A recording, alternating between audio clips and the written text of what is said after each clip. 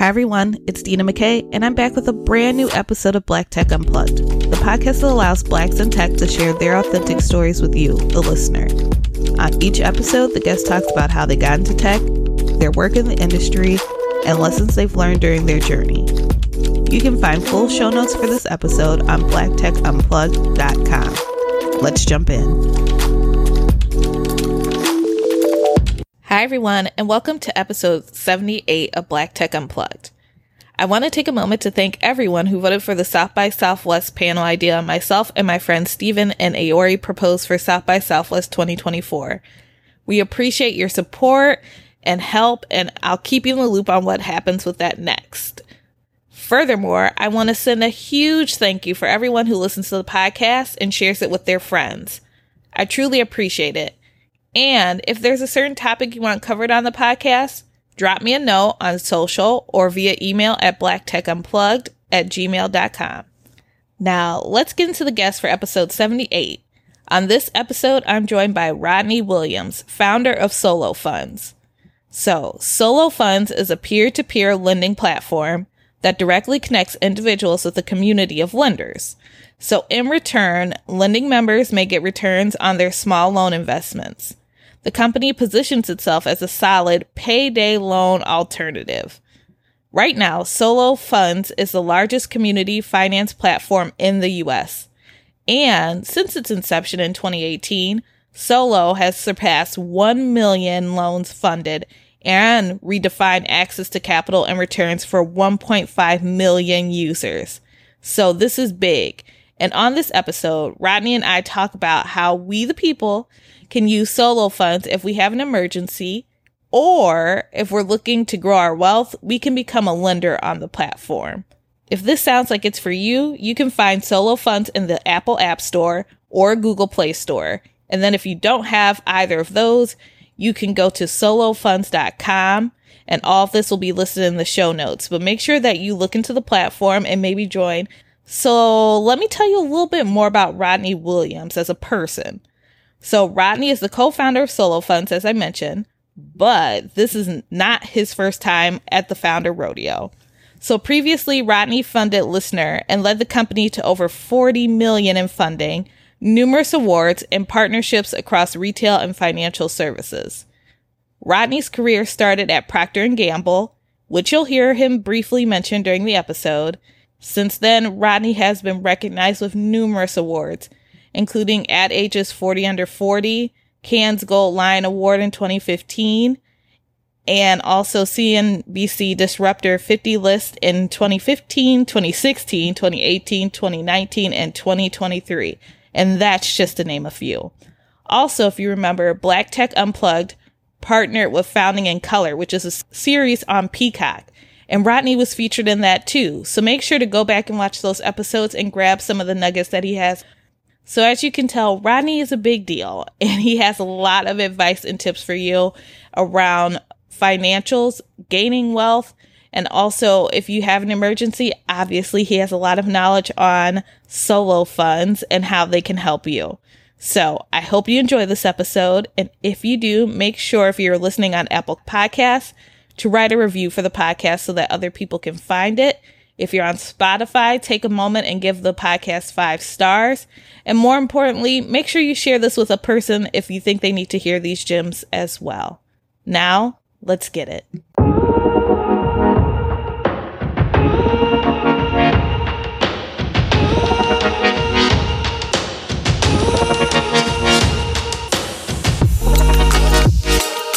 Hi everyone, welcome to a brand new episode of Black Tech Unplugged. Today I am joined by Rodney Williams. So hi Rodney, happy to have you. I'm happy to be here. It's a pleasure to be here. You know what? I'm going to start by having you introduce yourself. Tell my listeners who Rodney Williams is. Well, hello everyone. I'm Rodney Williams, co-founder and president here at Solo, former co-founder and CEO of a company called Listener as well. Solo is a platform that allows people to lend and borrow from each other. Borrowers gain access to capital in an equitable way on their terms, where the only cost is a voluntary and optional tip and donation. And for the lending member, you decide who you want to make a lend to or make an impact, and you make tip for lending. Launched the company in 2018 and have quickly turned into the nation's largest consumer finance company that is Black led or Black founded. So I think that's a general summary of what we do. And kudos to you for all the achievements. And we're actually going to dig deeper into Solo Funds. So let's start with, we mentioned that there are lenders and borrowers.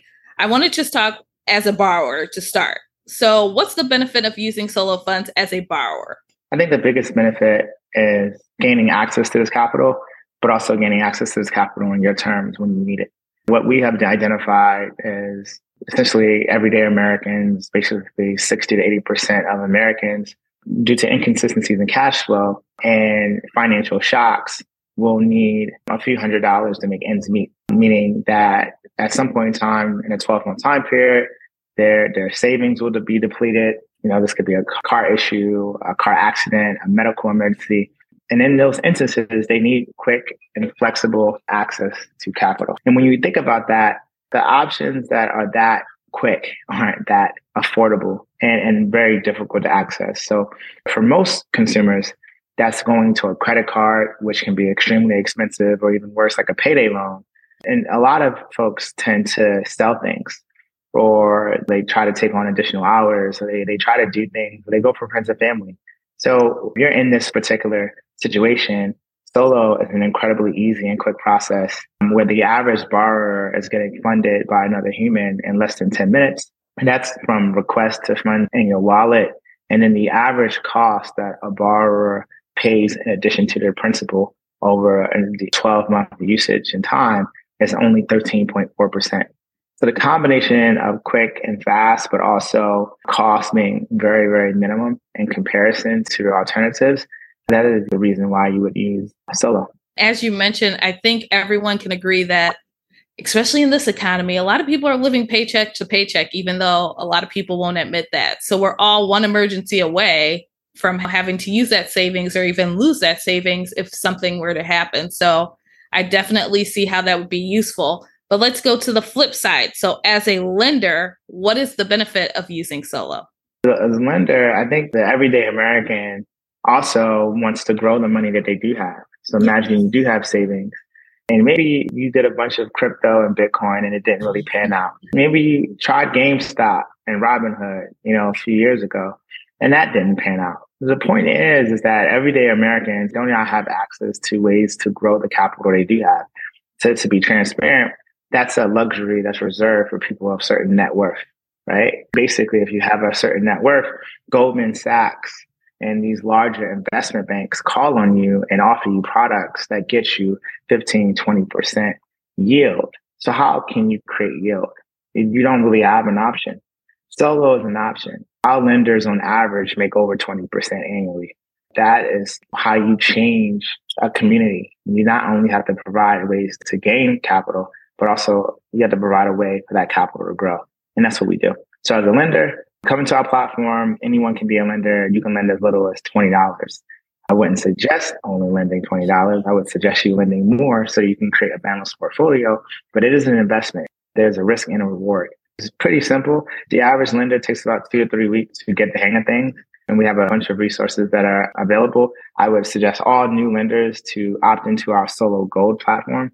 It's basically a community of our best and bright lenders where you can learn from them and ultimately become a good lender. Good to know. And also you talk about there's risk with doing this, right? Because there's a risk in doing anything if you really think about it. So what are some of the risks that come to mind? It's a simple risk. It's the risk of every investment. You could lose your money.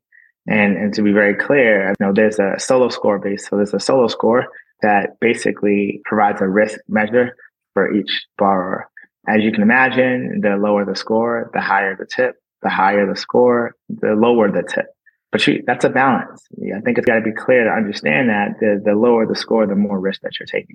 I think that's super important. There's no investment that is a guarantee. I think the additional aspects is that we do have a safety net, and we call it lender protection.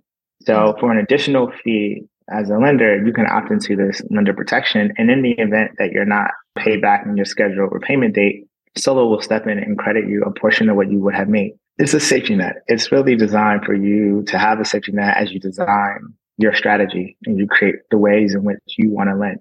So essentially, how you want to think about it, I would suggest any lender as you think about lending or any investment option, this has nothing to do with solo. If I was on Robinhood, it's really about creating a stable portfolio. A stable portfolio is to take some risk and don't take some other risk, right? Right. And you balance that out with the risk and reward. And that's what we're ultimately asking our lenders to do. Let's provide the audience with an example. So let's say something happens and, I need to pay a bill. I just need $100 to get by and pay this bill and I will be good. What are the steps that they would take via Solo in order to get that investment, the $100? Yeah. So, they would sign up, provide the verification. So they would need to connect their external bank account. They would need to add their photo ID, and then they would need to add a debit card. And all three of those things would need to be verified. That usually takes a few minutes. Once that's complete, a borrower can make a request up to $100 initially. When you make your request, you set how much you need, when you're going to pay it back, and what you're going to pay. So you actually set what you're going to pay. That is in the form of a donation that goes to the platform. You can select 0 if you want, as well as a tip. You can also select 0 if you would like. And then you post that to a marketplace. Now, depending on your score, I would tell you, please connect your primary bank account. And the more activity that we can see with your external bank account, the better your solo score will be. And long story short, you make a request, and in most instances, you're funded, within the first 30 minutes. If you put that in perspective, you literally could be on the side of the road with a flat tire, hear about Solo, sign up and make a request and get funded prior to or before the tow truck driver would arrive to fix your car. That's Solo. Wow. And I think a lot of people can appreciate it. I think everyone's been in a situation where you just need that instant assistance. So this sounds like a product that will be very helpful for some. One question that comes to mind, especially because we're talking about really wealth disparity and even building wealth through the use of Solo. What if someone doesn't have a bank account or a debit card? Because people that look like us, there's some instances where that happens, right? Is there any thought for in the future how you'll address that? Yeah, there's a thought, but I will say from the data perspective, that is a shrinking population. It's in the single digits even today, and the majority of them tend to be illegal residents. And just to be very clear, that's what the data says. The data says the average American with a smartphone has a digital bank, has connected to Apple Pay or connected to Google Pay, right? They're leveraging Cash App, they're leveraging Venmo. I think we're past the stage, that break that used to be present, I think, a couple years ago. As an American in society today, you do have access to an account. It may not have a lot of activity, but you do have access to an account. I had to ask the question just in case it might be that 1% or 0.1% that's listening to the podcast. So, and I think this is a wonderful concept. And I want to know what motivated you to even create Solo. It was motivation that was designed from personal experiences that my co-founder and I experienced. I think we experienced our friends and family needing access to short-term capital, especially as we kind of became the individuals within our community that did pretty well. We just saw a greater demand for short-term capital. I would also say that I think we both independently had experiences as kids where, our parents, in my instance, needed access to capital and would find themselves short and not have many resources. And then also very distinct memories of being taken advantage of. With that said, I think my co-founder, Travis, he had a different memory, but he had a memory. His father, working at General Motors for 35 years, had accumulated pretty substantial savings, but the bank wasn't offering him significant ways for those savings to grow. And that his savings never really got invested, right? Therefore, that savings never grew. Right. And you got to understand both of those problems plague communities that we're from. So there's too many thoughts on just one part of it. You kind of got to create a solution that fixes both aspects of it. I totally agree with you. And I think that Solo's doing that. But let's even look at holistic picture, right? You're doing something that's never been done before. And especially at the scale that you're doing what you're doing. So let's elaborate on that statement a little bit. So basically, I want to just give you your flowers right now because you've been doing some amazing work. But also, I want to hear from your perspective. As you started in 2018, it's now 2023. What do you feel that Solo has accomplished thus far?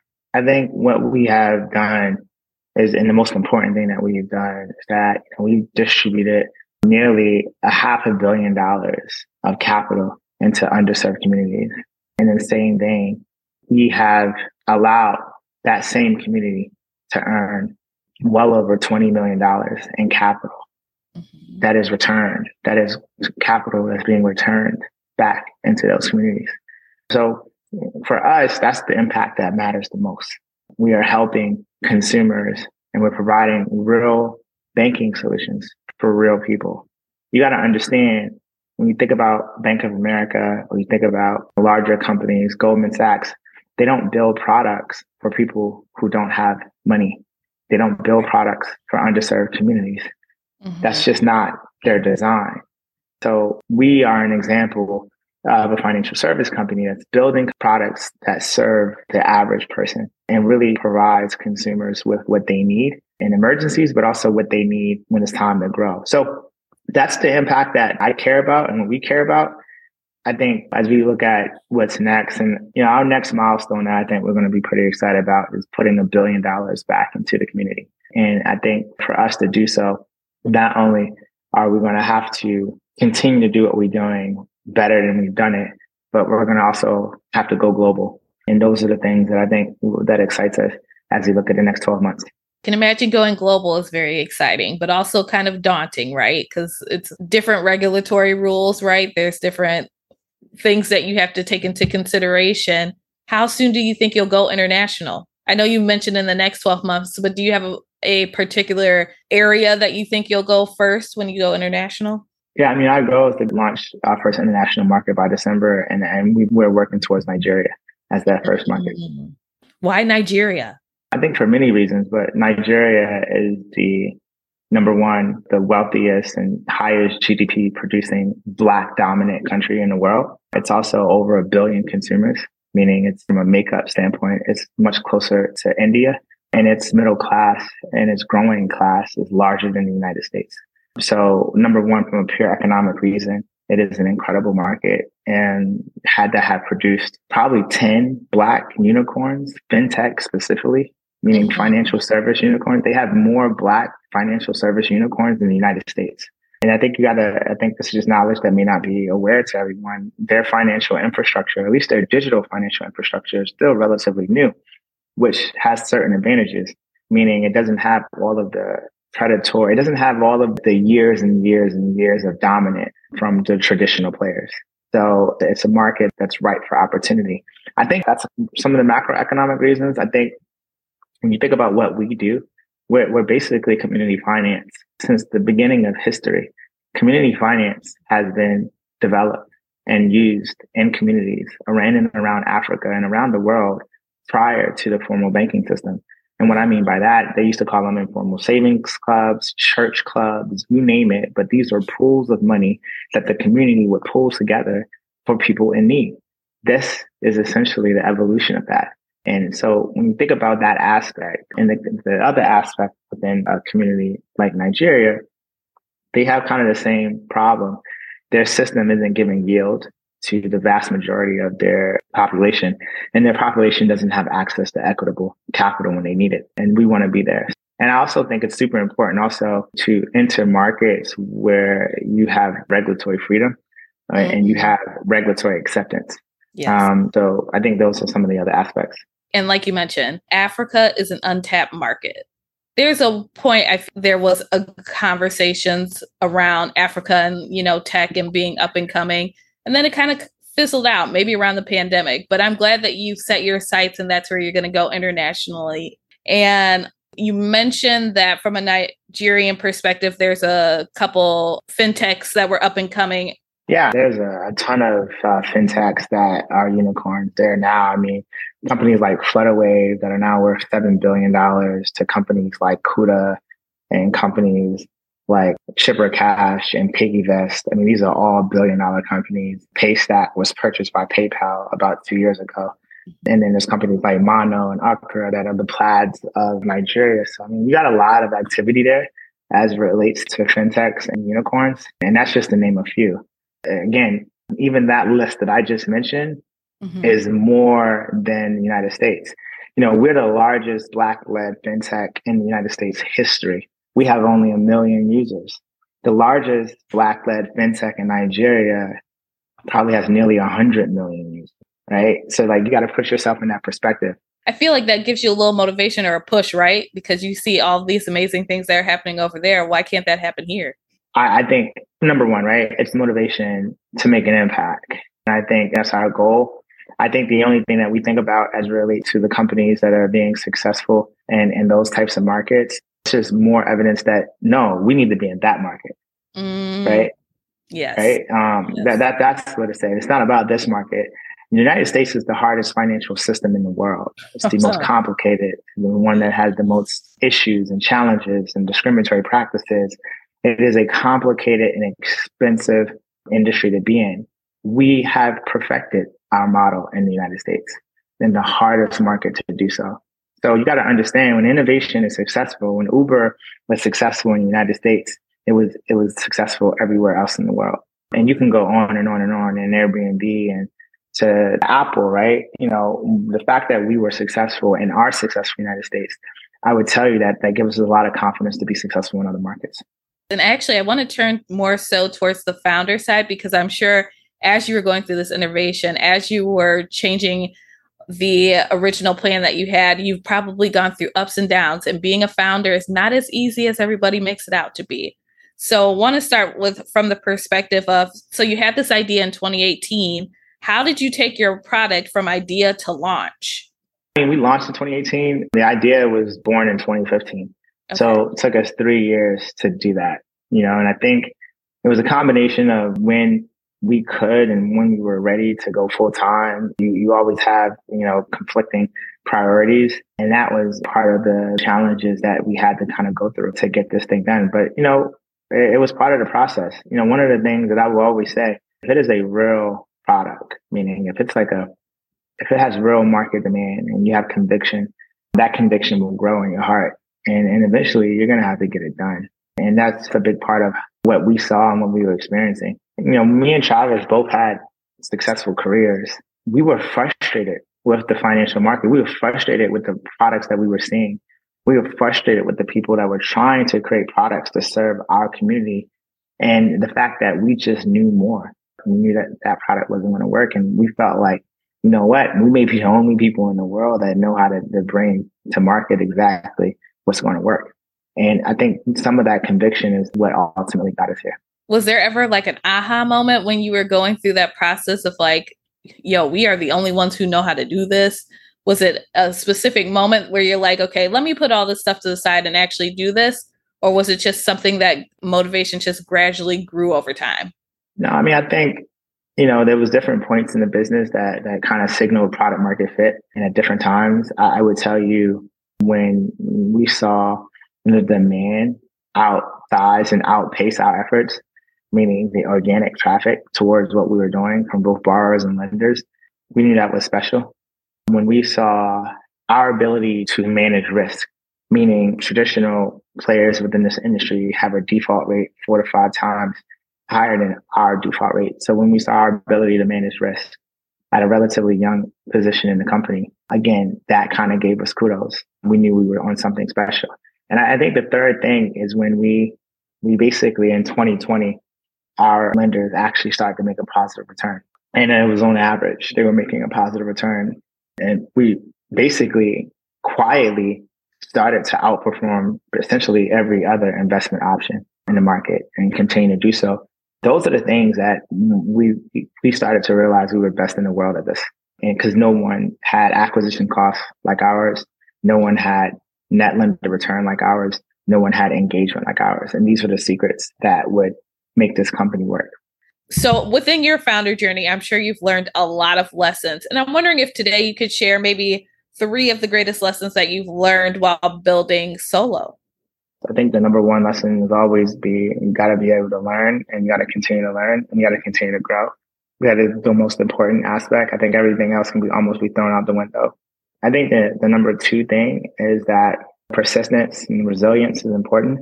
And I'm going to combine that persistence, resilience with mental resilience and persistence so that people understand the importance of maintaining a certain level of mental healthiness, because I think the amount of negativity that you may experience, or lack of resources that you may experience, to the lack of understanding. I mean, there's so much lacks of that is present when you are a founder, and then when you're an African American founder.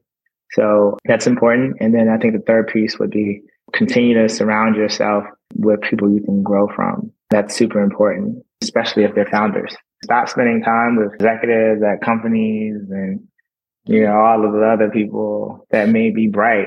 No, I said specifically founders. They don't need to be in your industry. They don't need to be even related to what you're doing. They just need to have successfully started a company from the thoughts in their brain. That takes a certain type of effort. And, when you are a founder, you tend to think you're alone. And I think the moment you get to remove that loneliness feeling and start to understand the similarities between you and other founders and what they have learned and how they're managing everything, I just think that's important. Okay. And you were in Founding in Color in the last season. So if anyone wants to hear any more founder tips or anything, they can also go back and watch that, because that's still available. It sure is. And also, so to wrap up, I just have some final questions. So I want to start with, you're in FinTech. You've learned a lot. Like you said, you have a lot of knowledge now. And as we know, people who look like us might not have all of the keys that it takes in order to grow their wealth and keep their investments going. So from that standpoint, what are some key things that you think people who are listening would find helpful? I think key things is the money you do have, you need to figure out how to grow it. You don't need an aggressive strategy. It could be 1% to 10%, but you just got to understand if inflation is 5% or whatever inflation rate may be, if your money isn't growing more than that on a yearly basis, you're technically losing money. So try your best not to lose the money that you do have. So you need to invest in things. You need to buy homes. You got to understand buying a home is an investment. It is an investment. It's always been an investment. And taking that money and putting it and investing it into safe options is what you should be thinking about. When you find yourself in a crunch, and this could be various reasons, it could be self-inflicted. So many people who live paycheck to paycheck, it's a direct result of a choice that they made. You could have went to school to be a graphic designer, but then, you decided that you want to be a yoga instructor, and that's okay. That means that it requires a different budget and a different lifestyle. And that may be a lifestyle that may be tighter, and that's okay. But that means you need to get that budget in order. And during those time periods, try to limit your usage of options like solo. Because our goal as people is to try to create a consistent budget and a consistent lifestyle so that you can bear the disruption of an emergency. I think the third thing as it relates to wealth is that I think it's important to support each other. That's a direct result of the capital that you make. It should help someone else in their entity, or their thing that they do, right? So if you have friends or family that provide things that you need, you should buy it from them. You should leverage their services. And I think that's super important. I think wealth creation starts with a community, and it starts with your own community. It starts with yourself. And if you're not doing it amongst your friends and family, I don't think it can ever be done. And that's honestly a word. It starts with you, and it starts with yourself. And I want to touch on the community piece because you've mentioned it a couple times. We have gotten so into the individualistic mindset in society. And it's nice when I hear that things are coming back to the community side, because you honestly need a community to survive. That's how people were surviving, especially back in times where we didn't have this wealth when we were trying to grow. So I just want to definitely highlight that piece and say that community is important. So make sure you find your tribe. And, we've talked about the positive aspects of being a founder, but I do want to take a moment to go through the hard parts. So what's one of the hardest moments that you've had while building Solo? I mean, to be quite honest, I think there's nothing easy about it. I tell people all the time, I used to work at Procter & Gamble. I think my tenure and experience level, I can go off and be an incredible executive at a company, and it would be very, very easy in comparison. And that's my reality. So when you choose to be a founder and you choose to make impact, you choose to make personal sacrifices. And the toughest thing that I tend to have to deal with are those sacrifices personally. like, the sacrifices that you may have to endure at the personal level, at the relationship level, at the family level. They're hardcore sacrifices. That's the type of stuff that hurts the most. I think Solo being the first and largest of its kind in the United States, I think in my normal fashion, I'm embarking on new territory and experiencing what I would call challenging scrutiny from a financial system that wasn't necessarily built to support ideas like myself or ideas like Solo. And that challenge is a new type of challenge. And it's one that we're addressing and we're dealing with on a daily basis. But again, it's on a laundry list of challenges that will continue to be here. And we'll probably be here for the rest of the time period. I don't think we're stopping with this particular product. I think this is part of trying to make a difference. And even within this process, like you mentioned, everything is a challenge. But I do want to call out particularly, especially because you mentioned that the U.S. is one of the hardest countries, especially from a financial regulatory perspective, that you have had to go to court for some things because that's just part of the process. So I want to just talk through your experience there. Maybe we'll just use, for example, when you had the lawsuit in May with the District of Columbia, what happened and how you had to get past that? Yeah. So I think number one, we didn't have to go to court, but what happens in financial services is that, number one, there's a lot of financial services that are regulated and monitored at a state level. So there's no like federal regulation per se. There's a lot more control at the state level. And as I kind of mentioned this before, our community finance model doesn't have a legal requirement in the United States yet, meaning no one has like designed a license for peer-to-peer lending or peer-to-peer models or community finance models. And to be very clear, there's many jurisdictions around the globe that have: the UK, India, Latin America, and Africa. So for some reason, the United States hasn't, but that's a separate point. So without any kind of clear rules and ways in which a company like myself should operate, it opens up scrutiny at the state levels for what we do. And that scrutiny came in the form of what became public. We had public orders from Connecticut, California, and the District of Columbia. And what everyone saw from a public standpoint was the resolutions of those orders. And I think, number one, to be very clear, what happened, the equivalent of what happened is your company or your thing, it's like to get indicted or get completely investigated. And then post the investigation, they said, well, we looked at everything. We looked at every email. We looked at every money movement. We looked at everything. And we don't like some things that you do, but not enough to turn you off. You can continue to operate, but you got to make these adjustments. So I hope every person listening understands what that is and how hard that is to get. Most people that get investigated don't get a clear pathway forward. Right. Most people that get investigated get shut down or they get countersued. That's also what didn't happen. And I think it's a testament for a lot of things. What it is a testament, to be completely transparent, it's a testament to the fact of how intentional we built our product. And despite clear rules and ways in which to operate, we created our own rules that were fair, transparent, honest, and we will make those updates. And we're looking forward to being back on. Some people are like, oh my God, are you concerned with your brand and your image in our brand? Well, I'm going to tell you this. None of our consumers care. So like the people that we serve, they get taken advantage of by every other financial service company in the world. They're Wells Fargo users, they're Bank of America users, they're Chase users, and they pay millions and millions and billions of dollars in fines for doing things that they're not supposed to do. And they have clear rules and ways in which to operate.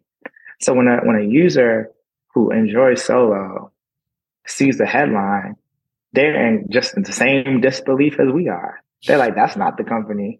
I mean, I know clearly what I paid because I selected it. You know what I mean? Yeah. There's no if and there's no misconception. You know, so I just think this doesn't hurt our brand. If anything, to be honest, we love it. We like it. We're going to be the leaders here. We're going to be the ones that take this on the chin. These are scar wounds. These are scratches in our armor, because our armor isn't precedence or the fact that we went to certain schools or that we look a certain way. Our armor is in the consumers that we serve and how well we serve them. Yep. And you know what? Talking about your consumers, is there any success story from your platform that sticks out in your mind? So literally 1 million people, more than 1 million people, we've made an impact. I will tell you though, probably 2 stories that I think resonate with me. It was someone who needed a loan to take a COVID test so that they can successfully start working. And that's the simplest way I can describe, someone who's capable, who got the job, but is required to pay something to get the job. Mm-hmm. And this is someone who doesn't have it, right? And you don't think about that, but we do. It's just something that I keep in mind. There's always someone that just is like $100 away from fixing the issue. I think the other aspect is in the midst of the South, when a lot of challenges around abortion came about, you saw quest to the marketplace as a result to them needing options. No one's talking about that, but we did. We saw it. This is the company that's in touch on a day-to-day basis with what's going on, completely in touch. And that's why there's thousands of stories, if not millions of stories that we will have of being there when they need them. So those are just some of the few. Well, I'm excited to hear more of the stories. And you know what? I'm sure people listening might need the opportunity to use Solo. So if someone's listening to this episode, where can they get access to Solo? Is it an app, website? Let's tell people where to go. Please go to the App Store or the Google Play Store, download Solo Funds, start an account, become a lender or become a borrower. If you don't have Apple or iOS and you just have a computer at home, you can visit solofunds.com and you can use our website to make a request or fund a loan. And if you are unsure, just go follow us on Instagram and support the mission and just support the community. That support can just be that. Those are some of the things that I think in ways in which I hope guys can be helpful and become users. Excellent. And I will have all that information in the show notes so no one has to go searching for it. Let's support the community, build the community up even more, and help Solo Funds out. And Rodney, I usually leave the last portion if the person who is being featured on the podcast has any other tips, advice, or just anything to share with the listeners. I give them the floor. So now it's your turn. Follow me. I have indirectly turned into the advocate of this thing that we're building. And we're going to need all the support and all of we need to be everywhere. See, when you watch the news and other people are talking about our community, make sure that they reach out to Solo. You know what I mean? When people are quoting statistics, trust me, we got better statistics. We do have thought leaders and leaders that are trying to address, and we're not the fancy guys in the suits. We're just like you. You know what I mean? We live down the street from payday lenders too. And that's my message. We'll be your voice when you don't have one. Thank you for listening to Black Tech Unplugged. I'm Dina McKay, and you can find the show on all social media platforms under Black Tech Unplugged. And if you haven't already, please subscribe to the podcast on whatever platform you're listening to this episode. And if you have a few extra minutes, make sure to leave a 5-star review too. It will help me out a lot and help other people find the podcast. Until next time.